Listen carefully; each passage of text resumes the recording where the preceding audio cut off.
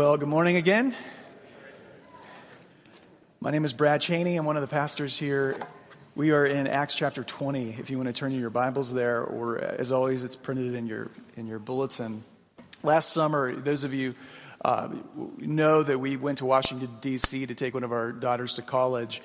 And for the very first time, we're able to go to the National Gallery of Art. How many of you have been to the National Gallery before? It's incredible. A lot of it was shut down because of COVID, but we were able, to still see, masterpieces galore. And one of the pieces of art that I say genres of art that I'm most drawn to are portraits. I find portraits fascinating. The greatest, most legendary portrait in art history certainly is the Mona Lisa. Right behind it, though, is what's called the Mona Lisa of the North. It's Johannes Vermeer's, girl with a pearl earring? Is that how? Yeah, it's a picture of his daughter. I'll describe it to you if you don't immediately recognize it. She's sitting there with a bluish golden turban on her head. And she's Anglo. She's set against a very dark backdrop and looking over her left shoulder with a dangling pearl earring. The reason I mention this is because every time I see a portrait, I have almost a silly question that goes through my mind, and that is, how long did they have to sit there while their likeness was being depicted? How long does that take? The Mona Lisa, reportedly, it took Da Vinci 4 years to complete it. I mean, surely the Italian princess who sat for that, wasn't that long. But I think it has all the makings of a comedy sketch. Imagine, Italian Renaissance virtuoso Da Vinci is commissioned to paint a modern American family. With all of our ADD and all of our inability to sit still. Those of us who have young children, you know how impossible it is to get all your young kids together for simply a family photo. Just the click of a button. Imagine having to sit still long enough for a family portrait. How did they do that in the 17th, 18th, early 19th centuries? It sounds inconceivable to us because we can't keep ourselves still. We certainly can't keep our kids still. Well, there's another person in the book of Acts who has a difficult time sitting still. And his name is, you probably guessed it, none other than the Apostle Paul. Paul in Acts, especially because the narrative is very compressed, it's just going from thing to thing to thing to thing. He is this whirling dervish of activity, isn't he? He is planting this church and going to this city and getting on this boat and getting thrown into this prison, and he's almost murdered by this group of people. It's just one thing after another after another. You wonder, does Paul ever sit still? If Da Vinci was painting his portrait, would he say, "Piantala, cut it out, be still"? Yes, he does, only when he says his goodbyes. It's when he says his goodbyes. Acts 20 gives us a wonderfully unique portrait of Paul. Here he is sitting still. He's quiet and reflective. He's not argumentative. He's saying his goodbyes to the elders the elders of the church in Ephesus. Here's Paul near the end of his ministry, a ministry that had swept through the Roman Empire in a blaze of glory. There's no mention of that from his lips. There's no hint of triumphalism. This picture of leadership we get here is, I hope to unpack it in the sermon, so very different than the kind of leadership that is depicted in American society today. He's very reflective, vulnerable, meditative, and humble. And so that's what we're going to look at. A distinctively Christian portrait of leadership that healthy Christianity ought to be producing. It's a ministry, I'm going to call it a ministry of truth, a ministry of tears, and a ministry of suffering. I won't get to the third point I won't have much time to spend on it, but we need more of that, don't we? And if churches are a reflection of their leadership, which I believe they usually are, we need more of that in our leaders. We need more of that in our churches. If Christianity is going to spread in the Western world again, it's only by embodying more of this in the coming days.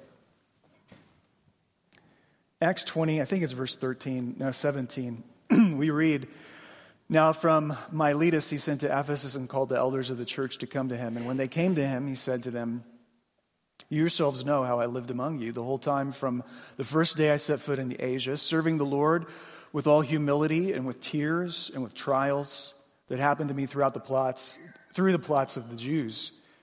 Now I did not shrink from declaring to you anything that was profitable, and teaching you in public and from house to house, testifying to both Jews and to Greeks of repentance toward God and faith in our Lord Jesus Christ. And now, behold, I am going to Jerusalem, constrained by the Spirit, not knowing what will happen to me there, except that the Holy Spirit testifies to me in every city that imprisonment and afflictions await me. But I do not account my life of any value, nor as precious to myself, if only I may finish my course and the ministry that I received from the Lord Jesus Christ, to testify to the gospel of the grace of God. And now, behold, I know that none of you among whom I have gone about proclaiming the kingdom will see my face again. Therefore I testify to you this day that I am innocent of the blood of all, for I did not shrink from declaring to you the whole counsel of God. I say, pay careful attention to yourselves and to all the flock in which the Holy Spirit has made you overseers, to care for the church of God, which he obtained with his own blood. I know that after my departure, fierce wolves will come in among you, not sparing the flock. And from among your own selves will arise men speaking twisted things to draw away the disciples after them. Therefore, be alert, remembering that for 3 years I did not cease night or day to admonish everyone with tears. And now I commend you to God and to the word of his grace, which is able to build you up and to give you the inheritance among all who are sanctified. I coveted no one's silver or gold or apparel. You yourselves know that these hands ministered to my necessities and to those who are with me. In all things I have shown you that by working hard in this way we must help the weak and remember the words of the Lord Jesus, how he himself said, "It is more blessed to give than to receive," which, incidentally, what book of the Bible or what gospel is that recorded in? Matthew, Mark, Luke, or John? It's not. This is one of the sayings of Jesus that is not recorded in the Gospels. It is more blessed to give than to receive. And when he had said these things, he knelt down and prayed with them all. And there was much weeping on the part of all. They embraced Paul and kissed him, being sorrowful most of all because of the word that he had spoken, that they would not see his face again. And then they accompanied him to the ship. The word of the Lord. Thanks be to God. We do thank you, Father, Son, and Holy Spirit, for this great word. And I pray that the parts of it that I'm able to touch on this morning would be, blessed by the Holy Spirit, and it would minister to all of us as each has a need. Show us your grace and show us Christ in these pages. And all God's people said, amen. Truth, tears, suffering. Christians don't say, they certainly shouldn't say, we have the truth, now we're better than everyone else. And I know the truth, aren't I really great? Maybe some truth will do that to you, but not this particular kind of truth. The truth that Paul is focusing on is simply the truth that we have been rescued by Jesus. It's the truth of grace. We are the kind of people who needed to be rescued by Jesus. I want you to notice how many times he talks about grace in this final address to these elders. Verse 21, I preached to you about repentance toward God and faith in the Lord Jesus Christ. 24, I testified to you about the gospel of grace. 25, I proclaimed to you the kingdom of God. 27, I taught you the whole counsel of God. And 32, I commend you to God and to the word of his grace. Grace, gospel, faith, kingdom. That's the message, friends. Like from cover to cover, the message of the Bible is Jesus and his grace. And I think that one of the greatest dangers we have the longer we go through the Christian life is we get, wrapped around different axles, different theological axles, and we miss the forest from the trees. We get wrapped around an individual tree. We fail to recognize that this is the thing that should get you out of bed on Sunday morning and make you want to go to church. This is the thing that should make you want to read your Bible and pray. Grace is the truth to celebrate. It is. Amen? And when you discover that God's regard for you, that his love and delight in you is not predicated on your performance, it does not depend on whether you have a good day or a bad day or a good week or a bad week or a good year or a bad year. He loves you as much now as he will 1 billion years from now, because he loves you in Christ. And it seems to me the deeper and deeper grace goes into your soul, the healthier, like your Christianity, the healthier you become. It's grace that makes Christianity worth celebrating. It's what makes it wonderful. In one of the ways, it takes us off of the spectrum of pride and self-loathing. All of us know the experience when we're successful in pretty much any area of life. Like all of us have this tendency to it goes to our heads, doesn't it? We start to strut, we start to puff out our chest a little bit more, and we inevitably have a level of contempt towards people who haven't done it, who don't get it. Well, grace kills our pride because it's not about performance. On the same token, it kills our self-loathing. We fail so repeatedly in this life. And all of us know how we berate ourselves I'm stupid, I'm worthless. Just the deep self-loathing, that chronic experience of beating ourselves up when we don't, meet our own expectations and our performances. But if the grand narrative of the Bible and of all of the universe is the narrative about the King and what the King has done and not what we have done, it's his performance and not ours. We can face our disappointments and our successes knowing simply that our value is not performative. And again, the deeper that goes into your soul, just the healthier, more joyful you become. The truth that we really want to celebrate is the truth of grace. That's where I wanted to start. What does the passage tell us about Christian leadership? If you look at verse 17, I was listening to another pastor, Charles Garland, talk about it this week, how in Christianity, leadership is not given just to a single individual. No, because we don't trust power in Christianity. We don't place it in the hands of a single individual. We put it into the hands of a plurality of elders.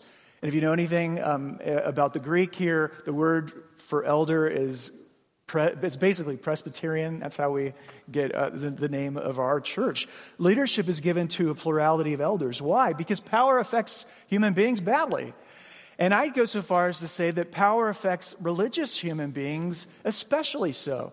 Because what we can do, what we see often happening in the Bible, is people acting in an authoritarian manner and then baptizing it under the guise of their own religious piety, excusing bad behavior under the screen of piety. Yeah, I was heavy-handed, but it was because I'm on the side of truth. I mean, you've heard that before. Or, yeah, I may have come across kind of smug and arrogant, but did you hear how the bad guys spoke? And this happens again and again. Pharisees, Sadducees, teachers of the law, false prophets. It happens again and again. Authoritarianism in religious circles. I have a huge aversion towards authoritarianism. And the primary way that authoritarianism arises either in a society or as in a church is what? Is fear. It's when people are afraid. When people are just worried about tomorrow and things are unstable and they don't know what's going to happen and there's threats of the known and especially the unknown, authoritarian people rise up to fill in the vacuum. And the same thing happens in churches. When people are afraid, they want somebody who has all the answers. And usually that somebody will come to you packaged in a very demonstrative, forceful, strong, charismatic personality who is happy to stick it to the man. And that's the type of stuff that scares me to death. Verse 17, the ministry of truth is not given to a single individual. It's given to a plurality of elders who, in verse 18, stress the need to lead in weakness. That's the distinctively Christian way of doing leadership. It is verse 18. Paul says, "You yourselves know how I lived among you the whole time from the first day that I set foot in Asia, serving the Lord with all humility and with tears and with trials because of what happened to me through the plots of the Jews." Like, who does that? Who leads like that? Like, who of our political class over in Washington puts their weakest foot forward in the national spotlight? Who leads with weak? Nobody, right? Not a single one of them does. I mean, the only guys that do that I can think of are Jesus and Paul. It's really curious that if you go back to the Greco-Roman culture that they were operating in, this word humility, that was not considered a character strength. That was a detriment. Like, to be humble was to be weak. To be weak is to be, walked over. It's to be, you're going to be run roughshod over. And if you haven't noticed, some things don't change. That's the way it is today. That's the way it is with, many of our leaders in America today. You don't lead in humility and weakness. Certainly don't lead in tears.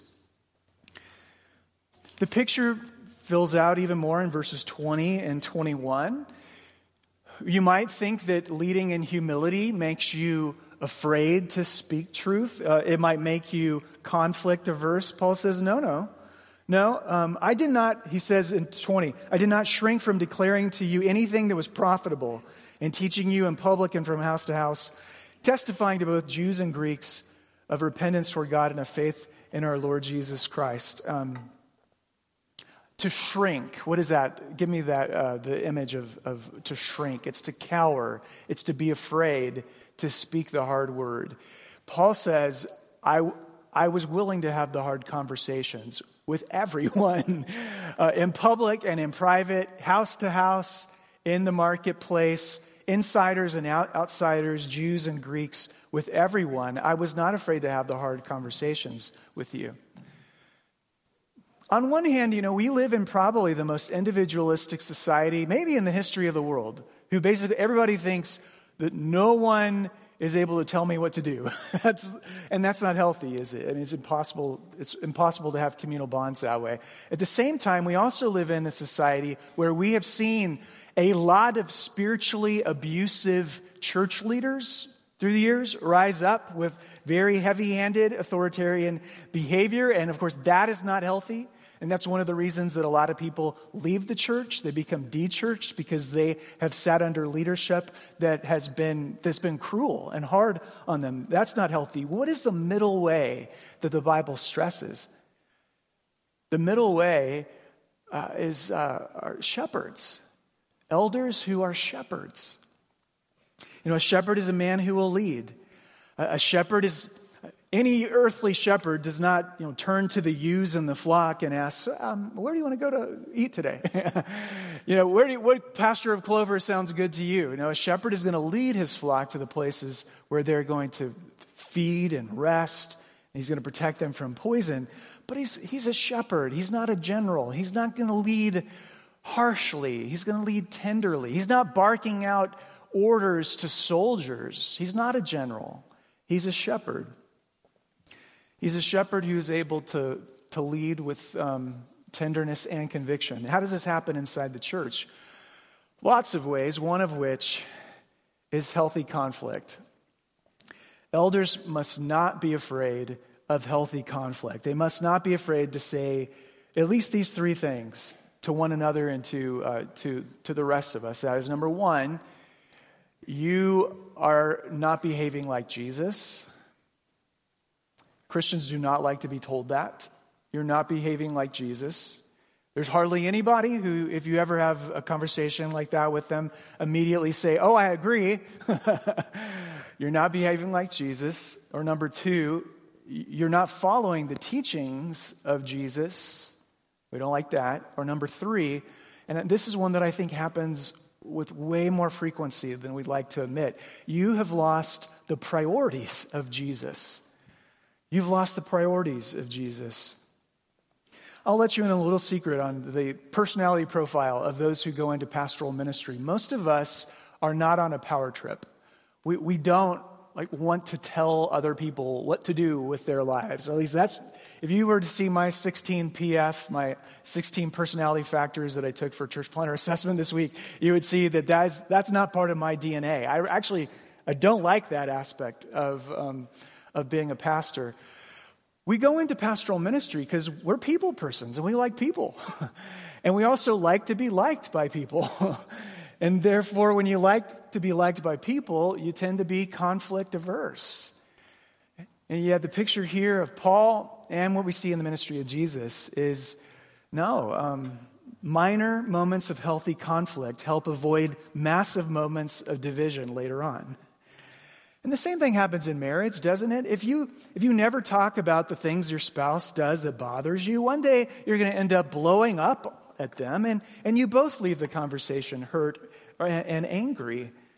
You know, many blow-ups in our own personal relationships and in the church can be avoided if we would just have these minor, difficult conversations and have them earlier rather than, the really bad one later. And that is the responsibility of elders. How might the ministry of truth happen outside the church with those who are not Christians? And we just read how Paul spoke profitable truth in public and house to house to insiders and outsiders. What I would say is this: in every culture, there are aspects of Christianity which do not play well in that culture. There are hard edges to Christianity which people are going to hear and be like, no thanks. Because it rubs their cultural sensibilities the wrong way. And these differ from culture and culture. And it's actually a very good thing, because when we acknowledge this, we're recognizing that Christianity is not the product of a single culture. There's not a single culture in the world where all of the Christian message, we're like, yes, yes, yes, yes, yes. No, there's going to be yes, yes, no. But they will differ from culture to culture. As an example, take a Middle Eastern culture. If you say to somebody in the Middle East that part of your responsibility is to hate your father, mother, sister, and brother, and then come and follow me, a Middle Eastern man in Turkey or a Syrian refugee in Turkey is going to look at you and be like, what? Hate my father and mother? Father and mother and clan and all of that is an ultimate value in those cultures. And that will be, when you are talking to a Muslim man in Turkey, like one of the reasons why he's like, I don't want to sign up for this. It's a hard edge. Likewise, if you go into this Southeast Asia, into a more shame and honor culture, and you tell them, okay, you must forgive your enemies, even if your enemies have not asked for forgiveness, again, they're going to be like, no way. It's because shame and honor are a deep intrinsic cultural value. Those are hard edges. Those aren't really quite as hard edges in American culture. Where are the hard edges for us? How about this? How about personal identity? Personal identity is one of the most disputed matters in our culture. I think we would agree. And our cultural narrative tells us, here's the way you determine your identity. You look within yourself and to your desires, primarily to your sexual desires, because we're a very Freudian culture, aren't we? Look at your sexual desires to determine who you are. In essence, our cultural narrative is all identities are self-determined. You look through the conflicting, oftentimes they tell you to do this in adolescence, which doesn't make any sense to me, but your conflicting sexual adolescent desires, and you're like, oh, well, that's who I am. As if like that makes any sense ever. But all identities are self-created. And therefore, anybody who questions your self-determined identity is, in our narrative, doing violence against you because they're questioning your very existence. How do we speak truth to that? Winsomely, how do we speak the truth in love to that? Well, one of the ways we could is by saying, why do you think that's the best way to understand identity? Don't you realize that is a very Western and individualistic, and honestly, it's actually a very Anglo, it's a very white way of understanding identity. As one author puts it, in most of the non-Western world, identity is communal. Identity is communal. People don't get to define themselves without respect to others. Identity is negotiated within the community. And really, self-esteem and self-worth are all very communal. It all has to do with your fulfilling your duties to the family or duties to God, whatever God, or duties to others, rather than satisfying your own internal self-interests and self-desires. So, when the therapist tells you, as they probably will, don't let anyone tell you who you are, you decide who you are. Ironically, at that very moment, he or she is imposing a very individualistic Western and white way of understanding identity. How do you know that that's really the best one? We push back in that way. In Christianity, identity, it's wonderful. Identity is something that we don't have to go out and achieve. Identity is something that's received. Identity is received like an act of grace. Identity is discovering ourselves wonderfully made imago Dei in the image of our Creator and wonderfully accepted by God in His Son, Jesus Christ. And when you have that kind of identity, as I said earlier, it takes enormous pressure off your shoulders. You don't have the pressure to perform. Your value is not performative. But to think that the best way to discover your identity is to look inside at your changing and contradictory inner feelings and have no standard by which to determine, is that really my true self or is that my false self? The only standard that is given to the modern self is just, whatever you want it to be. No, there's a better way. There is a better way to determine these things. But here's the thing, church. You'll never be able to have that conversation with someone if you don't have the second element of the portrait, which is tears, or AKA friendship. You'll never be able to have that conversation over the internet. Note to everyone, you can't do it in a cyber community. It can only be done in the context of friendship, of relationship, of love. It means that we have to have friendships with Christians and non-Christians, doesn't it? To be able to speak those words? Yes. So let's look at the second element. And, there's so much more I could have said about truth, but we'll move on to tears.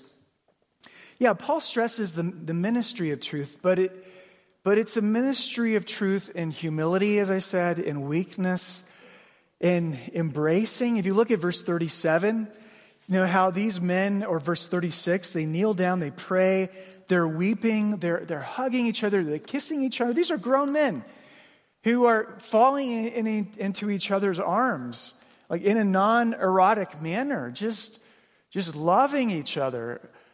These are men who have opened their hearts to one another. These are men who are in deep spiritual friendships with one another. And I'm a big believer. The primary way to do discipleship is through spiritual friendships. It might surprise you. It's not a dirty little secret, but it is a bit of a secret that when you go to seminary, some of your seminary professors tell you this. They say, don't have close friendships in the church. It's kind of weird, but don't have close friendships in the church. Pastor-parishioner dynamics are complicated and they're messy. And I understand the reason they give that advice. You want to try and protect a guy's heart from just the crushing sadness of broken friendships that occur in the church. And that's the hardest part, I think, maybe is the hardest part of being a Christian in America today we just have friendships that go boom, boom, boom, boom. They break so frequently in the church. I'll ask you this question.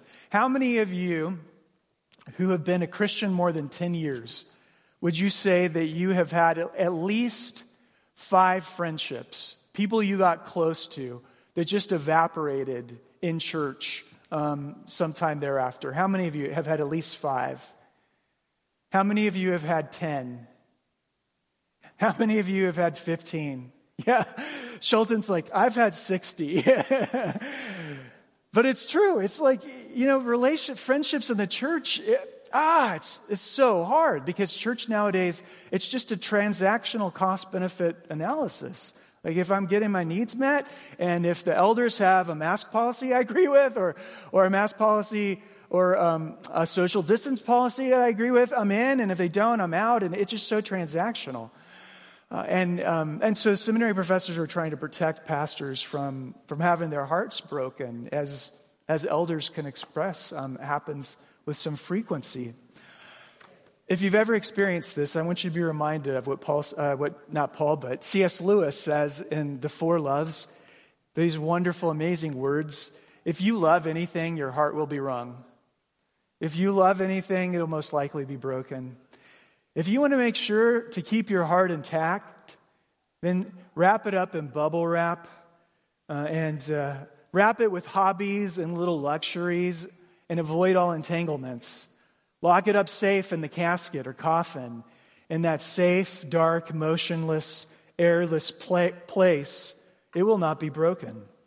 It will become unbreakable. It will become impenetrable. And it will become irredeemable. To love is to be vulnerable, he says. And it stinks that so many friendships have been broken in the church. But I guess in a world of sin, is there any other way? Is there any other way? I want to say a specific word to those of you who are older.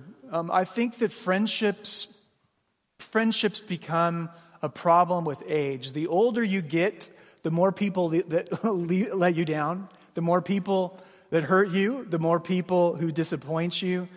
And the older you get, the more you know about how much work friendship takes. It's a big investment to have a friend with someone else. And what I've noticed is a subtle shift can take place. Very seldom will a Christian say, I don't need friends anymore. But this subtle temptation happens, especially in the lives of older people, as they're like, no, I'm not going to invest in one of those anymore. No, I just lost a friendship. I'm not going to make a new one. As they start pulling back from that vulnerability. And do you know why this is so easy to do? In addition to the fact that we just bear scars and we're hurt. But do you know why friendship uniquely is one that we can pull back from? It's because friendship is the only form of love that will not push itself on you for the most part. Every other kind of love besides friend love will push itself on you. Romantic love, how is that pushed on you? Through your hormones. Family love, how is that pushed on you? Well, by family obligations. Citizen love, how is that pushed on you? By your country. Friendship love, nobody will force that on you because there's no biological or sociological necessity. Friendship love is the only one that you have to choose. You have to choose it. You have to share your time and your heart and your life with someone. You have to choose to be like Jesus in this way, right? You have to choose to do the dangerous work of being like Jesus. Yeah, the guy who spent all of his waking hours with 12 other friends. The guy who every day lived alongside, ate with, served, self-disclosed with 12 disciples plus a cadre of other women, Mary, Martha, Mary Magdalene, and even more deeply with an inner circle of friends who really saw into his soul, Peter, James, and John. You have to choose to be like Jesus. Did those people ever let him down? Did those people ever fail him? And did he ever withdraw? Did he ever fundamentally and completely withdraw? This is a warning for all of us.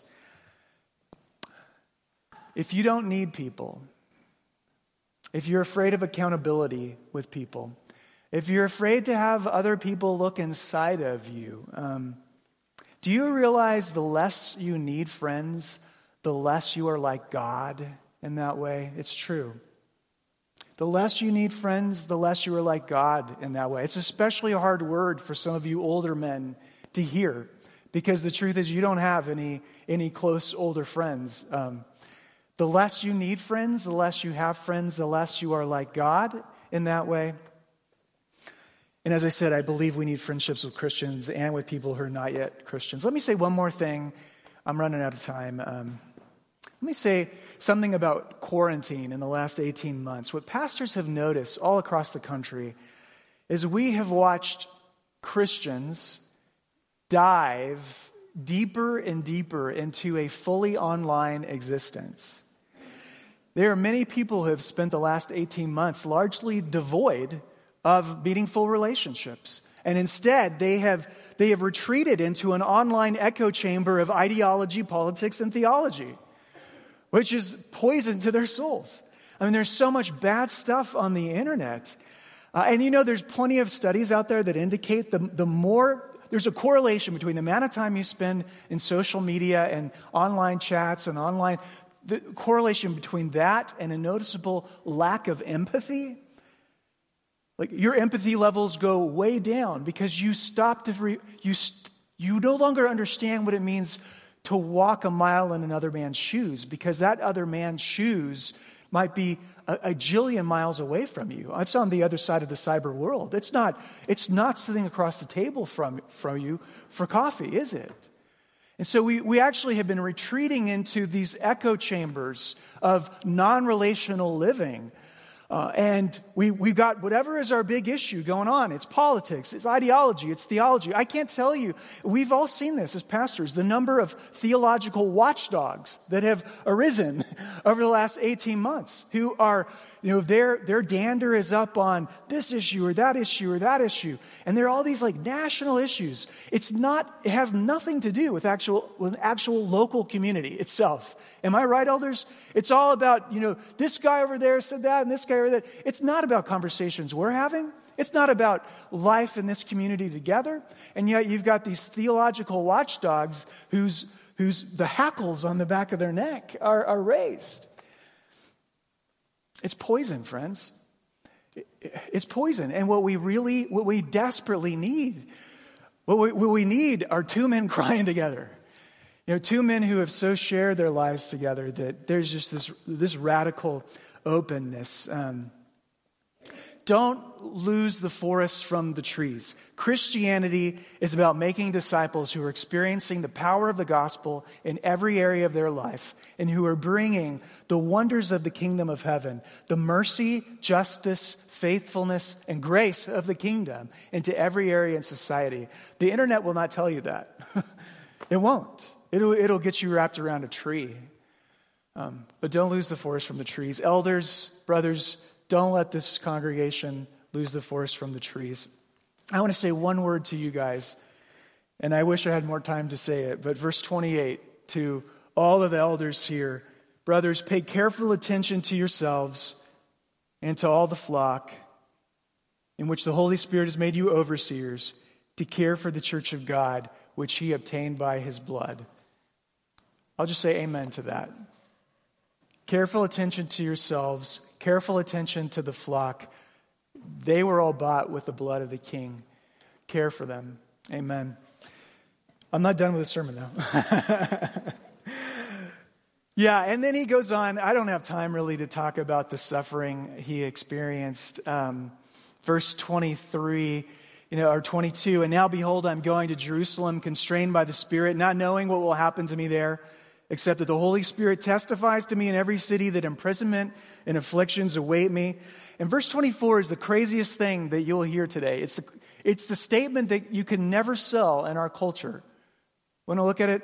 24. But I do not account my life of any value, nor as precious to myself, if only I may finish my course in the ministry that I received from the Lord Jesus Christ, to testify to the gospel of the grace of God.